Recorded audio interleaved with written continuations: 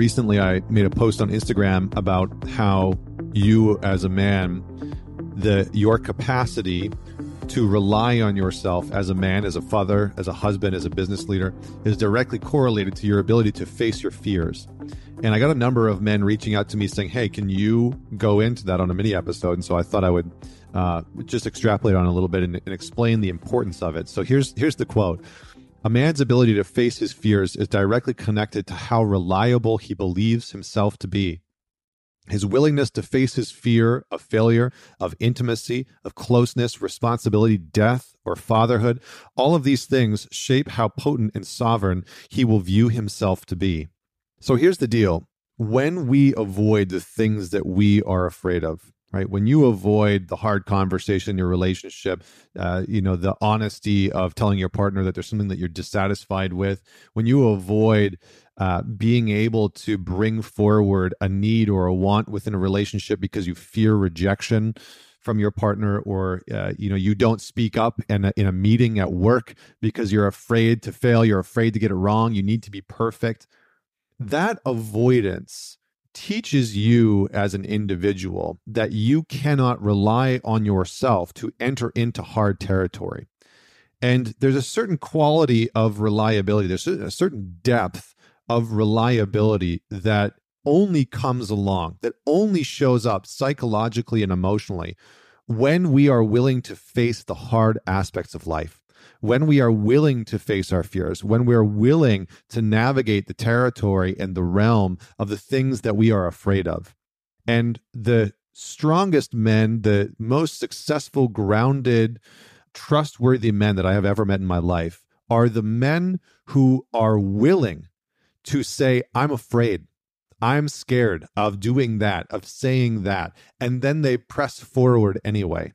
They are the men who don't blind themselves from their fear, from what they are scared of. It's a very natural thing to be afraid, right? Our bodies, our brains are literally designed to keep us safe. And so they're constantly looking out for things that we should fear, things that we should avoid in order to stay safe, right? Social situations, conversations, activities, sports, etc. I mean, just go down the list.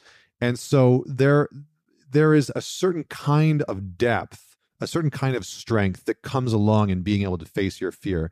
You might rely on yourself, let's just say in a social situation, because you're very charismatic naturally, and you're able to engage with people and have a good conversation, and you're good at that type of conversation.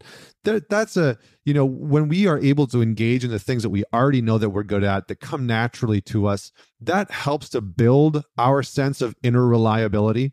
But it's not the full spectrum, right? It's not the full scope of us being able to rely on ourselves. And this is absolutely vital for you as a man. If you want to lead your company, lead yourself professionally, lead yourself in your finances, lead your family or your relationship, you need to be able to know that you can rely on you. And for many men in our culture, the answer for that question is no. The answer for most men, when I ask them that question, can you rely on you in your relationship to do the right thing for your family, to do the right thing financially? Can you rely on yourself to face the hardship of life and the fear that comes along with the sexual intimacy problems that you're experiencing with your partner? Can you rely on you to have those hard conversations? And for a lot of men, the answer is no, I can't. I don't rely on myself. I don't trust myself to have those conversations. And that's the problem. And so we need to be able to face our fears. You need to be able to understand and admit to what you are afraid of. For a lot of guys, they're afraid of being able to engage in a conversation around sex and intimacy with their partner, to say, hey, this is what's missing from our sexual dynamic. This is what I want to explore. This is what I need. This is what I want. And that avoidance of that conversation, that unwillingness to face that fear, perpetuates and creates all sorts of problems. It becomes the reason why that man becomes resentful, why he ends up messaging somebody else on a different platform, justifying behavior that's out of integrity that he doesn't want. It becomes the reason why maybe he moves towards having an affair or the relationship breaks down because he wasn't able or willing to face his fear of having a more confrontational oriented conversation where he was having to confront his own fear of rejection, of embarrassment, of intimacy, of closeness, of sexual liberation and openness. That's a very vulnerable space to put yourself in. And so to face that fear is to develop the internal resiliency that's actually required to know that you can handle yourself in those situations.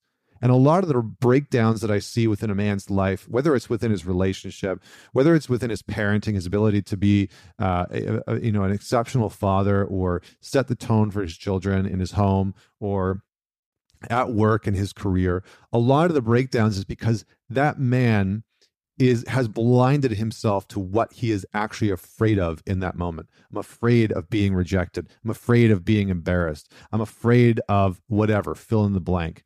So my invitation for you in this episode, in this little mini conversation, is to begin to face the fear that you have been avoiding.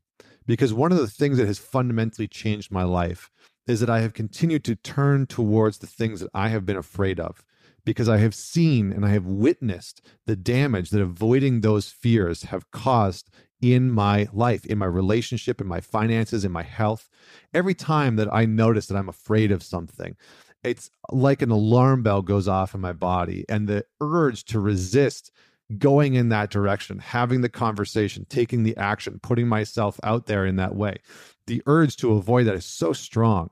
And I have just trained myself over and over and over again to move in that direction, to choose to see what I might be capable of by honing the skill of facing my own fears.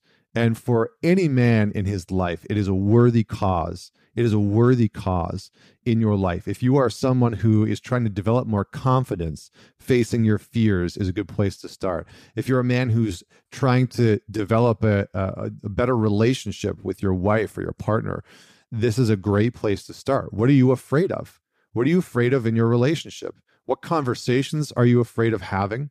What experiences are you afraid of exploring? What things are you afraid of expressing to your partner?